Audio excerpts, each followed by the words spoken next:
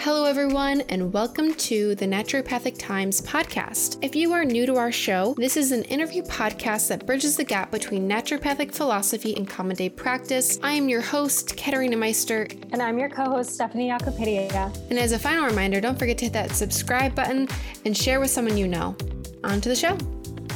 For those of you who are just joining us, this is our second part of our interview with Dr. Tina Moore, who is a very special guest and regenerative medicine expert, phenomenal recognized leader in naturopathic medicine, chiropractor, author, speaker, teacher, researcher, podcast host, and business mentor. Continue to listen to our interview as our part two, and on to the show.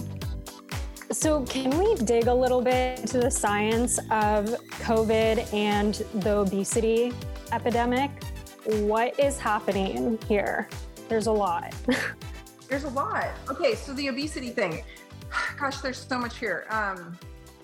Basically, I mean, in a nutshell, adipocytes or fat cells are inflammatory, right? They're generally pro-inflammatory. And I know I want the health at every size movement to be true.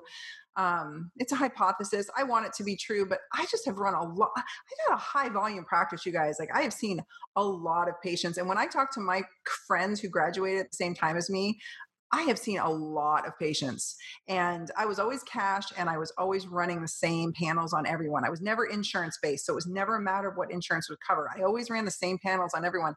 I have yet to see an obese person without blood sugar dysregulation, metabolic, dysregulation, and lacking inflammation. They all have some level of inflammation.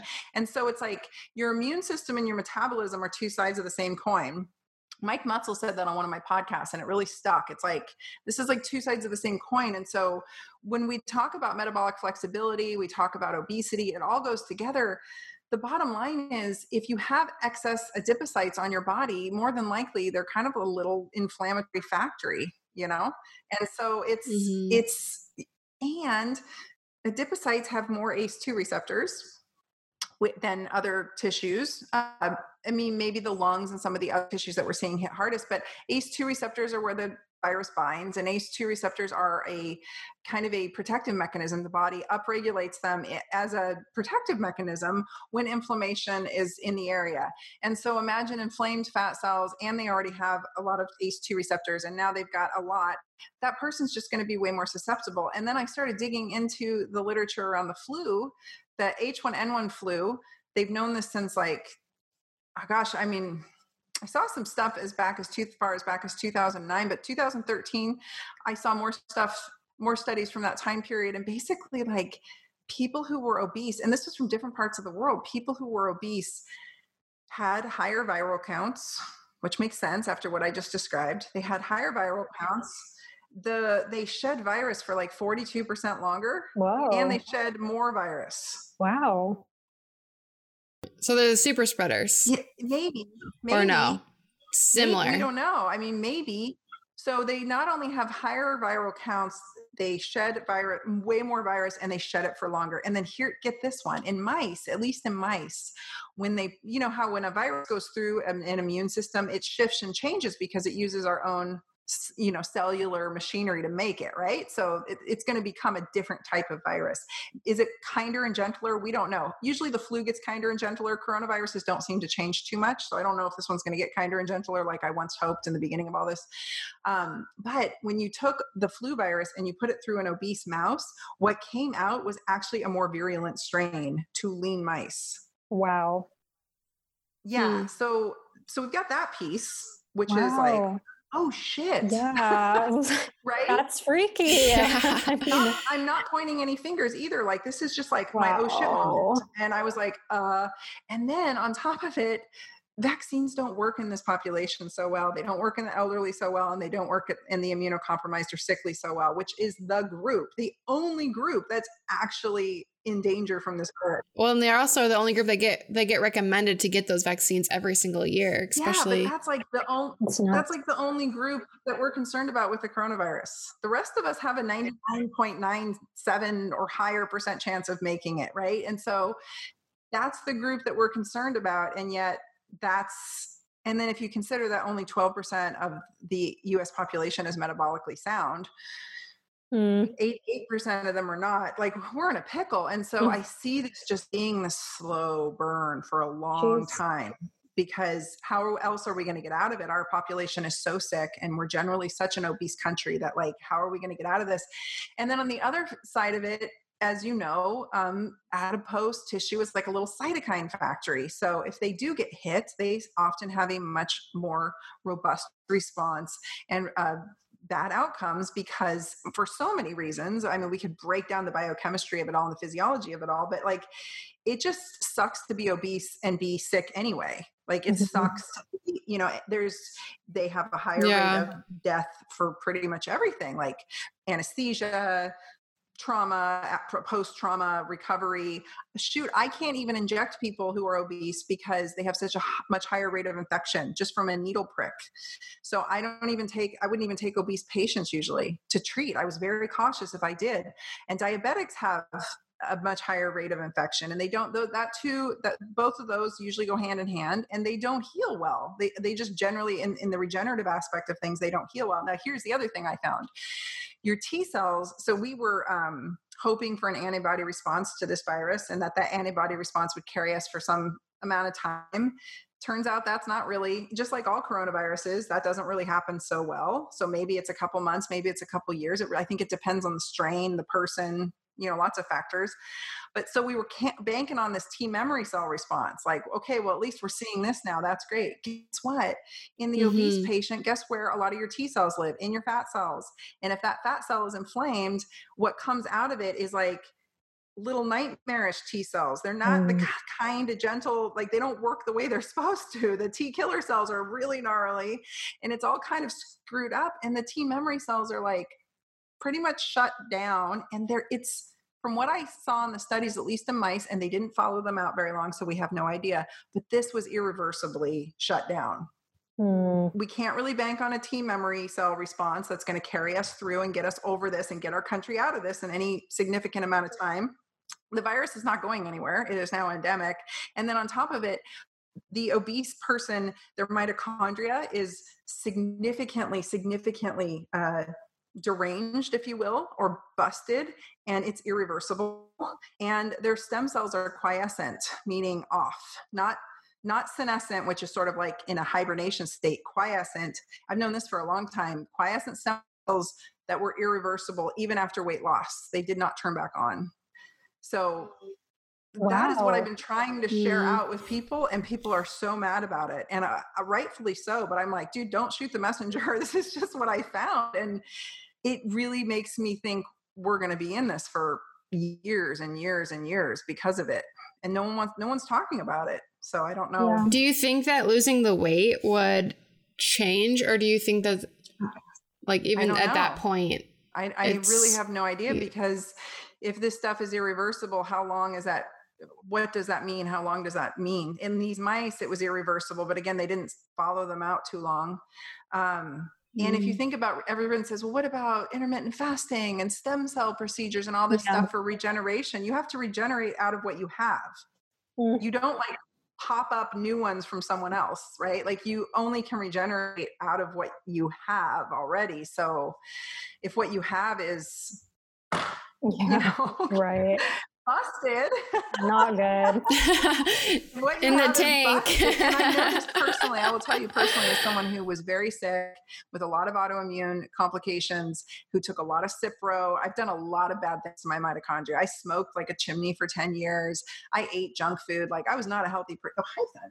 As someone who really jacked up her mitochondria, it's been rough trying to get them back. And of course, there's no good way to test for that. But I know when my mitochondria now are starting to, because I felt health and vitality for the first time in so many decades in recent years, that I know what that feels like. And it's hard to make a comeback. And so I don't want to leave people feeling hopeless by any means.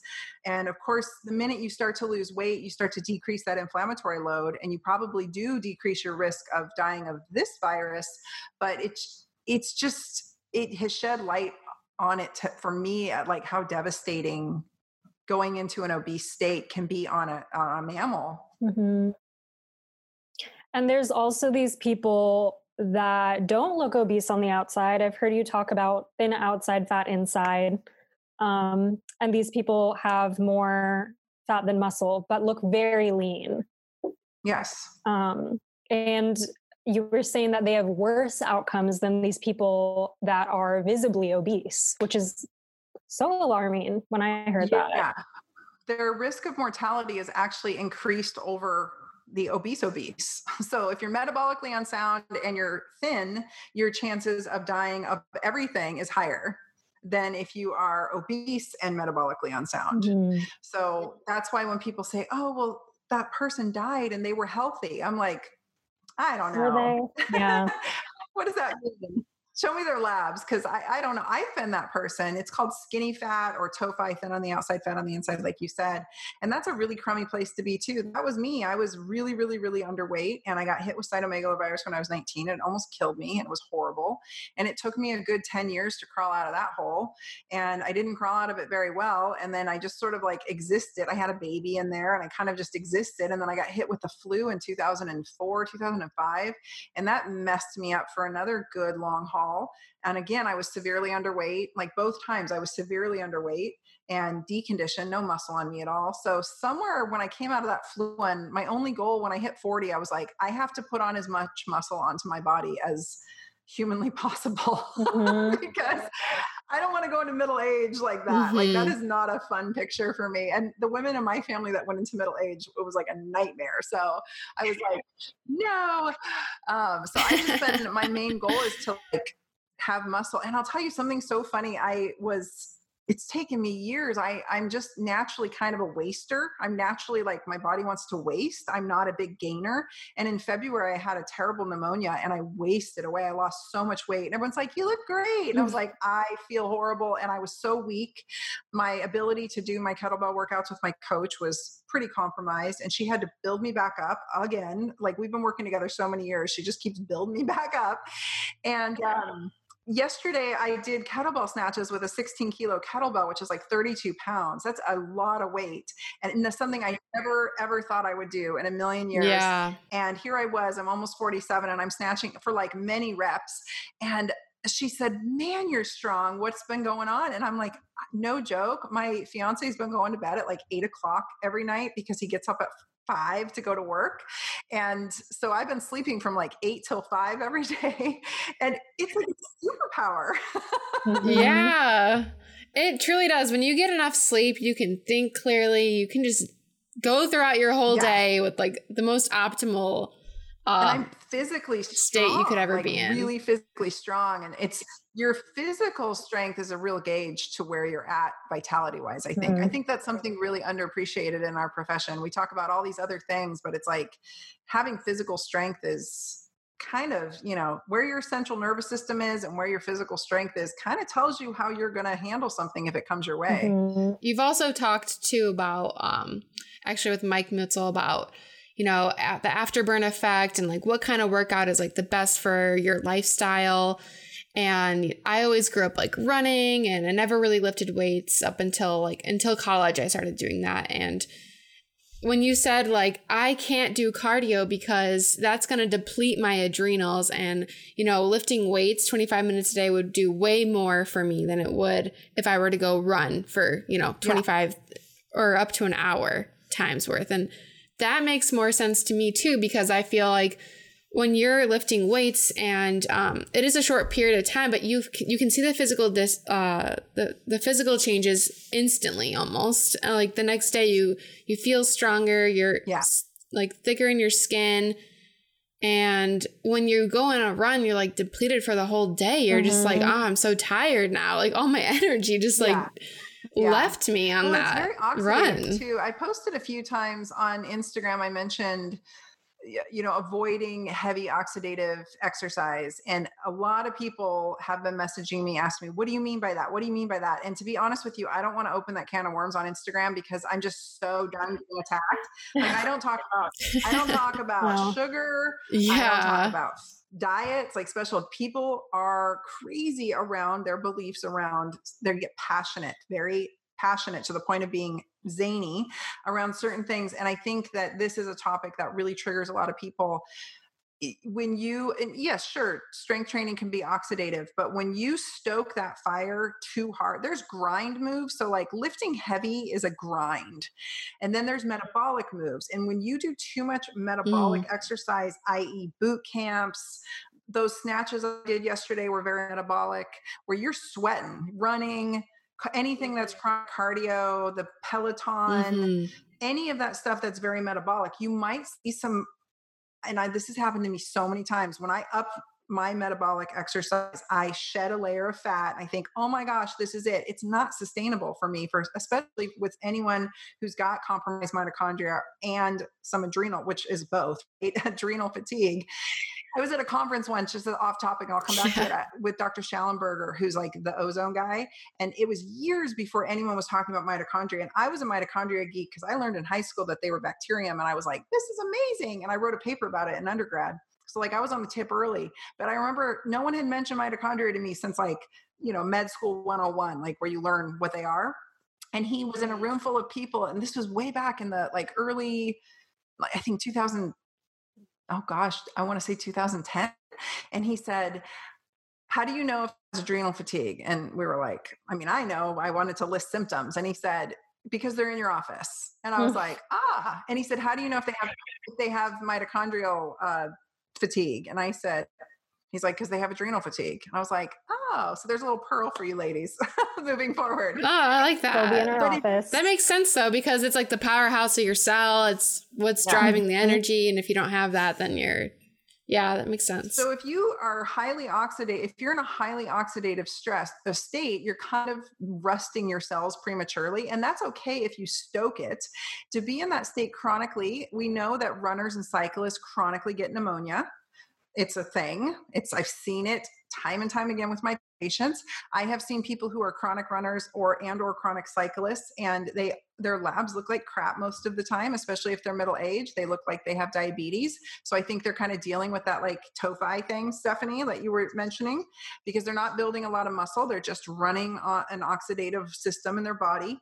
And then on top of it, right now is not a good time to be in an oxidative state. Like we want to decrease our oxidative load as much as we can going into winter and into upper respiratory viral syndrome. So keeping that oxidative exercise sort of as like a icing on the cake here and there, just to kind of stoke. It's nice to stoke those mitochondria, stoke that cortisol, stoke it. Like yesterday, if I did that every day, I would crash and burn. I felt really good after. I feel really good today, but that's something that's got to be programmed in intelligently, not like a daily occurrence, right? You kind of got to mix it up. And then I also need to have those days where I don't lift anything heavy and I don't do anything oxidative. I just have some yoga or Pilates or something nourishing. And I think it's understanding how to mix that up in a way that works for each individual's body. Other people with incredible mitochondria can be more oxidative probably, and they probably can handle it. So I was going to say, if you're already in a state of like panic and anxiety, you don't want to do these activities that are just hitting your sympathetic nervous system all the time, the high cardio, right? Okay. Yeah. Right. Right. Yeah. Because it just drives that whole line. It's just about balancing things. I had someone message me. You guys will see this in practice. You'll get this classic, and your audience will probably hear this and go, oh yeah. You get your typical middle-aged woman like myself, and we start to get belly fat. Like it's just the curse of middle age. Like if I'm not super careful, I literally overnight will have extra belly fat. And I'm like, where did that come from? Well, women who, and I still have a waist though. Like that's all I fight for every day. I'm like, just gotta keep my waist, right? And you've probably heard women say that as they got older. They're like, I just need to keep my waist. I got to keep my figure. It's not about like staying thin. It's about keeping those proportions, those ratios intact, right? I don't care if there's a bunch of adipose, not a bunch, but I don't care if there's a layer of adipose as I get older. I'm not trying to be a skinny mini like I used to be, but I would still like to have my waist and my hip to waist ratio be sound, or I should say waist to hip. We want that around like 0.7 to 0.8 always for optimal health. But these women will just like drive. They're doing like Orange Theory, boot camp, kettlebell swings, running. And then they come to me or they message me or they come into my clinic and they're like, I can't lose weight. I'm like, you have to do less. You have to significantly wind down what you're doing. it should feel nourishing to you. It should feel like you're stoking a fire. You might feel fatigue after and you want to go lay down for a little bit after, but you should feel really good the next day. Or not be laid out all day, like you said. There's times after workout, I'm like, I got to sit down for a minute and just like eat and hydrate and chill. But yeah, we want to stoke that fire. We don't want to burn it out. And they think more is better, and more is definitely not better. It's in the recovery. Truly, I have so come to appreciate that it's in stoke the fire, hit it hard, whatever, hit the CNS hard, do whatever you do. But then if you don't recover like a champ, like that's the real workout, is the hardcore conscious recovery. There's just no chance of getting out of that one. And I'm at the age where like my joints will tell me immediately, my mood will tell me immediately, my libido will, to the point where like vaginas dry up if you are overtraining. I'm not kidding. This is like so many of my middle-aged girlfriends will tell me, they're like, my vagina doesn't work the way it used to. I'm like, you're overtraining. You have to make space for refeeding, resleeping, chilling out. Somebody on one of my coaching programs the other day said, I can't believe how much you've accomplished since the pandemic started. Like you've literally just been cranking content. And I laughed to myself because if she only saw how much I had just laid around,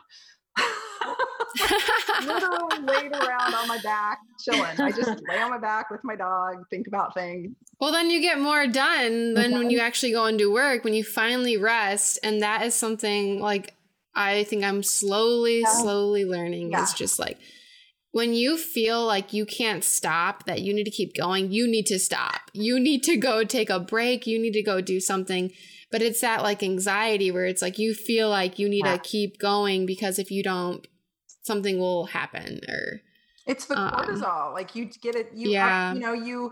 It's your cortisol receptors in your brain are just like receptors anywhere. If you are blasting them all the time, they will downregulate. And so it takes more and more cortisol to get the brain to actually feel normal and okay, right? Like the minute this pandemic hit, I got a rush. I was like, game on. Like, I'm good. I'm good in an emergency because I'm so addicted to cortisol. And so I've had to just over the years, I joke that I've been in like Cortisol Anonymous because I'm trying to back away from, and you're right. It's just that. And then that's what's happening with the whole world right now. The fear, the hit, they turn on the news so they can get the hit. And it's about dopamine. It's about cortisol. And it's like that fear narrative is driving that addictive pattern. And there's just no coming back from that, unfortunately, at this point. That's why I really see no point when every day people message me and beg me, like, please tell me what to tell my family. I mean, heartbreaking stuff, you guys. What I read this morning, like, would just rip your heart out. Whole families are not, even small families are not getting together for the holidays, and like won't see their 95-year-old grandpa, won't let them in the house, just really some crazy stuff. And I mean, I get it, because that's real to them. Like that's why I'm not dissing them. Like that, this is real to them, even if it seems unfounded to me. It's real to them, and that's what they believe. But like, they're just living in this place where there's no convincing that, there's no talking that, there's no conversation that will get that person to come back to reasoning, right? It's just, they're there. They live in fearland. And I don't mean any disrespect by it, because when I call someone out on it, it doesn't. Do you also mean, though, like there's no sense to be in this state of fear because we could just all, try to live as normal as we could. And if something did happen, that's just part of like the way the world is and like the way life is. That's how I feel. And that's how my family feels. Like the most insubordinate people I've met during this whole thing have been the elderly. I have not met a single elderly person who was like even remotely concerned. They are the worst. They from the beginning, they're like, I'm going to church. I'm seeing the grandkids. I don't care. I'm hugging you. That is what's happening. And I'm like, okay, I might have something. Yeah. I don't know. It's all the young people who are like, I don't want to kill grandma. I don't want to kill grandma. I think that's what I'm saying. It's up to each individual family and each individual to decide how they feel about this. I do feel that a lot of the fear is unfounded. I do feel that, and also the elderly folks, I've talked to all of them. I always ask them when they seem unafraid, because I live in a rural area with a bunch of old people. And when I see them out, they're like, I always ask them, and they're not afraid. They're like, I'm this old.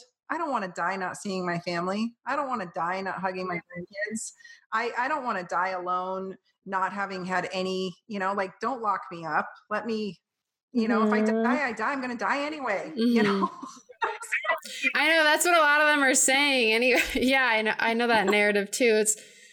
And if you do believe in like fate, then you would think that, I don't know. I watch the Oregon Health Authority email every single day. Every single day I've opened it up since the pandemic started. And every single day the deaths are like people in their 80s and 90s, with the very, very, very rare occasional person that was in my age group or in their 50s. It's all super old people who were going to die anyway. And I'm not saying that out of disrespect, because both of my parents are literally sitting ducks, like literally would not handle it well.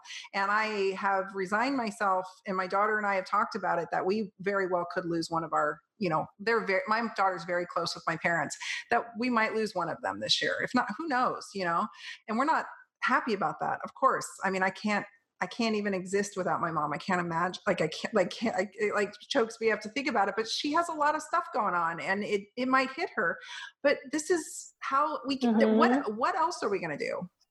I mean, that's always my question. When people come at me, I'm like, what are we going to do? Like, stay locked up? Because we can't exist like this, for years on years on years. Like, they can't escape it. It's already here. So, I mean, you can, like you were saying, you can like try to like long it out and wait. It's just, we're just prolonging the inevitable, I think, in many ways. And I don't say that lightly. I've been following a lot of different researchers and doctors from all over the world, and many of them feel the same way. And then if you flip it and you look at like, well, if you let everyone out, it's going to be devastating. And I completely agree with that. I just don't understand why it can't be some degree of both.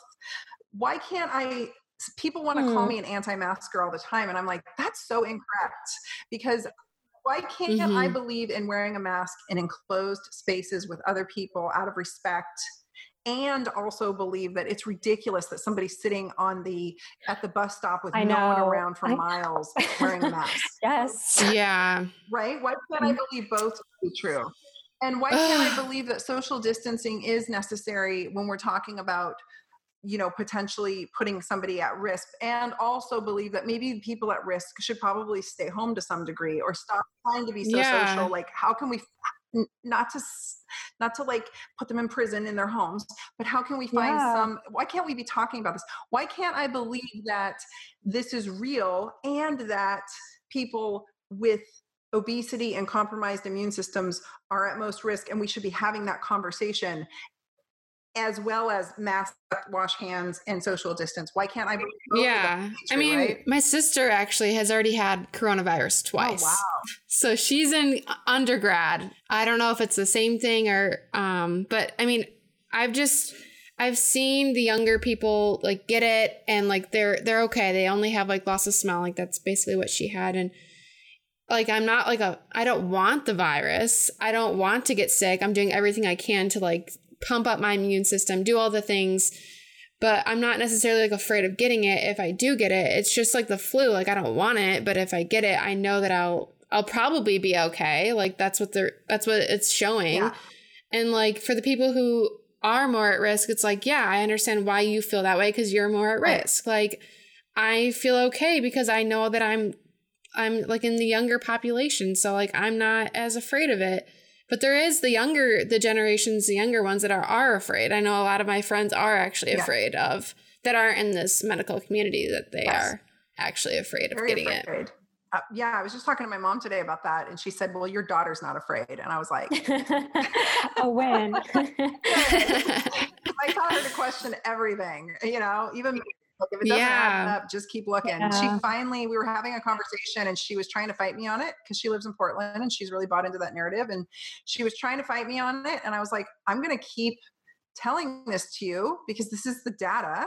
And finally her boyfriend goes, wait a minute. So if this is this, then this is and I'm like, correct, you got it. And he looked at me and he was like, that doesn't add up at all with what we've been being told. And I was like, no. And then my daughter and he had a conversation, and then she came back and she's like, Mom, I've been thinking about what you said, and I understand it better because he explained it to me, in probably words she could hear versus her mom, because we do this because we're like two bullheaded sheep. And she heard it and she was like, oh, and she started questioning things and she started talking to her friends. They will not hear it. They literally think if they go outside and they touch anyone or they breathe anywhere, any air that's public, even outside, that they're going to kill their parents. It's like that severe, and there's just no coming back from that. That's what I'm worried about. Like there's no coming back from my dear assistant gave birth during all those fires a few months ago in the middle of all this. And like, she has a brand new baby that's going to grow up in a world that wears masks and is afraid of other humans, you know, and can't see smiles on people's faces. And there's some, like, why can't we talk about, like, we can't even have the conversation to start problem solving is what I'm saying. Because when I say to people who are really afraid, I'm like, well, what's your solution then? And they go, well, what's yours? And I'm like, I can't even begin to talk about it because nobody will even have that conversation with me because they just want to freak out. Yeah. Right? It's like we should have a world where we can wear the masks, we can help prevent the spread because we need to keep our hospitals like up and running. We can't overload our hospitals. Like that was like a huge point of the masks and to protect people who are at risk. So like, yes, we need to wear the mask and like do all the things, but we also need to have a plan for, you know, our future and getting over this, going back to a new normal, quote unquote. And but for everyone that may be listening, and like we've already kind of talked about, you know, you need to be doing the basic things, eating, sleeping, like all of those things. For like, how do we help people kind of like recover from burnout if they are already in that state of like cortisol overload and different things like that? Well, it's hard because if they've bought into, well, here's the thing, isolation and fear and anger just tank out your immune system and increase your inflammatory markers. So if you're fighting with your spouse all the time, you're chronically immunocompromised and you're chronically inflamed. If you're isolated, let's just quadruple that, right? And like, just a disclaimer, I am not, to your audience, you and I, none of us are their doctors. We're not telling them, we're not giving medical advice. This is for educational purposes. Right. I'm not anyone's doctor anymore, but being in that chronically immunocompromised state and that chronic fear state just really does a lot of damage to your immune system and your inflammation, making you way more susceptible to virtually anything that comes your way, right? Anything. So that in and of itself is like, to me, the root issue. There's like, if they can't get past that, some people are very, very afraid, you guys. And that's, I understand and I respect where they're coming from, but if they can't get past that, I don't know, you know, there's nothing I can tell them that's going to make, and we can't talk about any supplements and we can't talk about any treatment, prevention, or cure because the FDA, FTC, and Department of Justice have made sure of that. And so what can we tell them to do, which is just really, like I would tell anybody walking into any winter, become more resilient, right? Mindfulness. I think, but see, I'm different and maybe you guys are too. Information and the truth makes me feel better. Science is objective and it's a place where there's no emotion. And so I like it. I like that land. It's like Candyland to me. I can go there and I find solace in the studies because it's information. And even if it's information I don't want to hear, it's still information that is soothing to my soul because I know more. And when I know more, I feel better and I feel less fear. And I don't think everyone's wired that way. So I don't really have a great answer for them. And I also think a lot of people like to be controlled and they like to be told what to do. And they just want a clear answer. And I think the worst thing in the world for the brain is not knowing. Literally the worst thing for the brain is having no certainty and no control. Yeah. And here we are. And when that happens, your natural human brain default is to go to the dark side. And so here we are in this place of chronic uncertainty. And so my wish is that we could figure out how to have a conversation with the experts and with everyone else and come to a place where we had some normalcy in the world, meaning businesses not being completely crushed and because I can't even imagine, I'm okay financially, but I could not imagine being in a place where I was just chronically worried that I wasn't going to have a paycheck in a week or two, because I'm hearing from those people every day. They have no finances, husbands been let go from work, they lost their job, and they're in dire straits. And so that just adds I've been in that kind of situation. That adds a whole new level where you can't sleep. You can't sleep, like you can't function. And that hasn't even been talked about really, like and even now as we're approaching winter, like all of these businesses like in Chicago, New York are going to be closing all these restaurants and they're not even allowed to have anyone come in. So, I mean, they're like, I saw a Facebook post, like just pleading people just to come and order food for takeout. Yeah. Just please, like, come and support us, because we are literally, they're probably not doing very well. So it's just heartbreaking. I think it's going to be up to those of us who feel like we can venture out safely, you know, and I'm trying to infuse as much money as I can into the community around me. When I go down to the little town that I live in, I try to just dump as much money into it as I can, because I want to make sure that there's a record store still there when I'm done, and the coffee shop's still there when this is done. Like, I want, you know, I don't know how else to do it. But I guess what I'm trying to say is, you know, we can tell people all day, like, make sure you do this and this and this to optimize yourself. But really the root issue is, like, where on the fear continuum are you living, and what can you do to mitigate that? And I do think knowledge is power. So I will continue to put out knowledge as best I can on Instagram. And I will continue to try to shine light where there is darkness. I do think there is an uprising in the darkness right now, just energetically in the world. And I think it's trying to win, and we cannot let it. So if you are a light bringer, it is time to bring the light. I really encourage all the healers to step up right now. And if you're afraid to speak out, too bad. Like, we need you, you know, we need people, we need all the musicians doing live concerts from their home on their phones and broadcasting it out to the world. Like, we need the light bringers. We need artists making art. We need everybody who is capable of shedding light in darkness to do it right now. Like, big Care Bear stare, because we are walking into another very dark phase of this. And now we've got cold weather on top of it, you know, and we have to turn on each other. I think community is the answer. And how do we have some semblance of that? That to me is how we're going to get through this.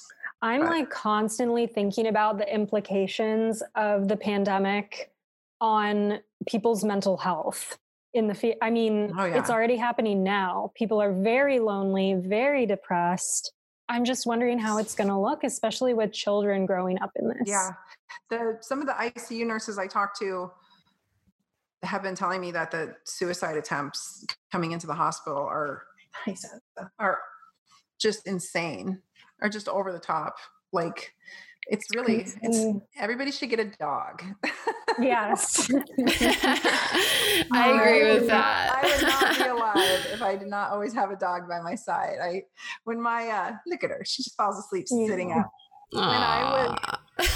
So my Chihuahua of 10 years died abruptly two Junes ago. And that's when I knew something was coming. She died. I ended up getting Sansa, but in the interim, I didn't have a dog. And for 2 weeks, I didn't have a dog. And I've never in my life lived without an animal, ever. Like, I've never not had an animal. And I didn't have a dog. And my boyfriend at the time, who, thank God we broke up soon after, he said, no, I'm not ready yet. I'm not done grieving. And I was like, this isn't about you. Like, I need my dog. And he didn't get it. And I said, my dog's my medicine. Like, that's my medicine. Like, you take your medicine every day. You take your pharmaceuticals in your supplements for whatever ails you. I need my dog. I need a dog or a cat or something, right? Like, I need an animal companion. And he didn't understand that. He thought I was being whatever. And a lot of people don't understand that, people who don't have animal companions. But I've never met anyone who got a dog or a cat and regretted it.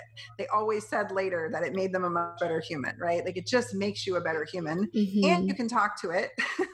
And they know your emotions, and they know when you're feeling sad, or they come and comfort you. Like, and they're soft. So you get oxytocin. Nice. There's just a lot of upsides. I love this. I love the science too. Yeah, right. What is next for you, Dr. Tina? What's next for me? I just launched a membership portal for the public it's called Resiliency University. So just really helping people understand the science of what I'm digging up that I don't feel comfortable sharing online, because things are just too hostile right now. So I'm sharing that in there, and then I'm just sharing tips and tricks on how to become more resilient. My coach of many years, Mira Gracia, she is going to be helping just give people exercises. It's exciting. So I'm trying to build something. I'm trying to build a community. Like I just said, like, how can I help and how can I bring people together? And then, I'm really moving more direct to public. I feel very strongly that this sounds so crazy, because I never believed in God up until a few months ago, but I feel strongly that, like, God put me where I am right now for a reason and gave me an audience for a reason. I didn't wake up with 30,000 followers for no reason. Right. So I'm trying really hard to help human beings. I think human beings are in trouble. And so I'm just going to keep on this path. And it's like my warrior path. I don't know how else to put it, because it's not making me very popular with a lot of people, but I hope to just keep doing what I'm doing. I know that if I do the right thing, that I will have enough money to be happy and survive. So I'm just doing what I'm doing and having a few opportunities here and there throughout the year for coaching, like just little pop-up workshops. So for the students listening or the young doctors, like I'm still going to have little weekend events, little virtual things that we can do together, so that low cost, so people can attend and really get your marketing honed in so you can make the best of it during all of this. And that's about it. So. And where can people find you online? Yeah, so I think Instagram's a great place. Dr. Tina, DRTYNA. If you guys want my free book, it's the 6 pillars that I really believe need to be dialed in to just be, it's called Pain Free and Strong, but it's really applicable to anything, and to really dial in your resiliency. And that's at drtina.com. I've got a whole new website coming, so that's something I'm working on. Some supplements are going to be coming out. So I'm going to be doing a whole bunch in that realm. And then if you go to drtina.com and grab my book, you get on my email list. And that's where I feel more free to talk about the things that I want to talk about that I can't really talk about on social media without being in a perpetual. And I'm on your email list, and you are a great writer. Like, I know that you always have great messages, but your writings are like honestly amazing. So yeah, it's an email you won't forget. That's for sure. Honestly, I just little tidbits of the truth. I know that it's not easily digestible, but for everyone right away. So I'm trying to just like tell a story slowly and ease people in. I love it. Yeah. Stay in the course. So I hope everybody will come along with me who like digs what I'm throwing down, because we got to stick together. Mm-hmm. Yeah. Well, thank you so much for joining us today. And honestly, this was a great talk. So thank you so much. Yeah. Thank you so much for having me. I really appreciate it. I hope you guys have a great day. Yeah, you too. Thank you. Bye. Bye.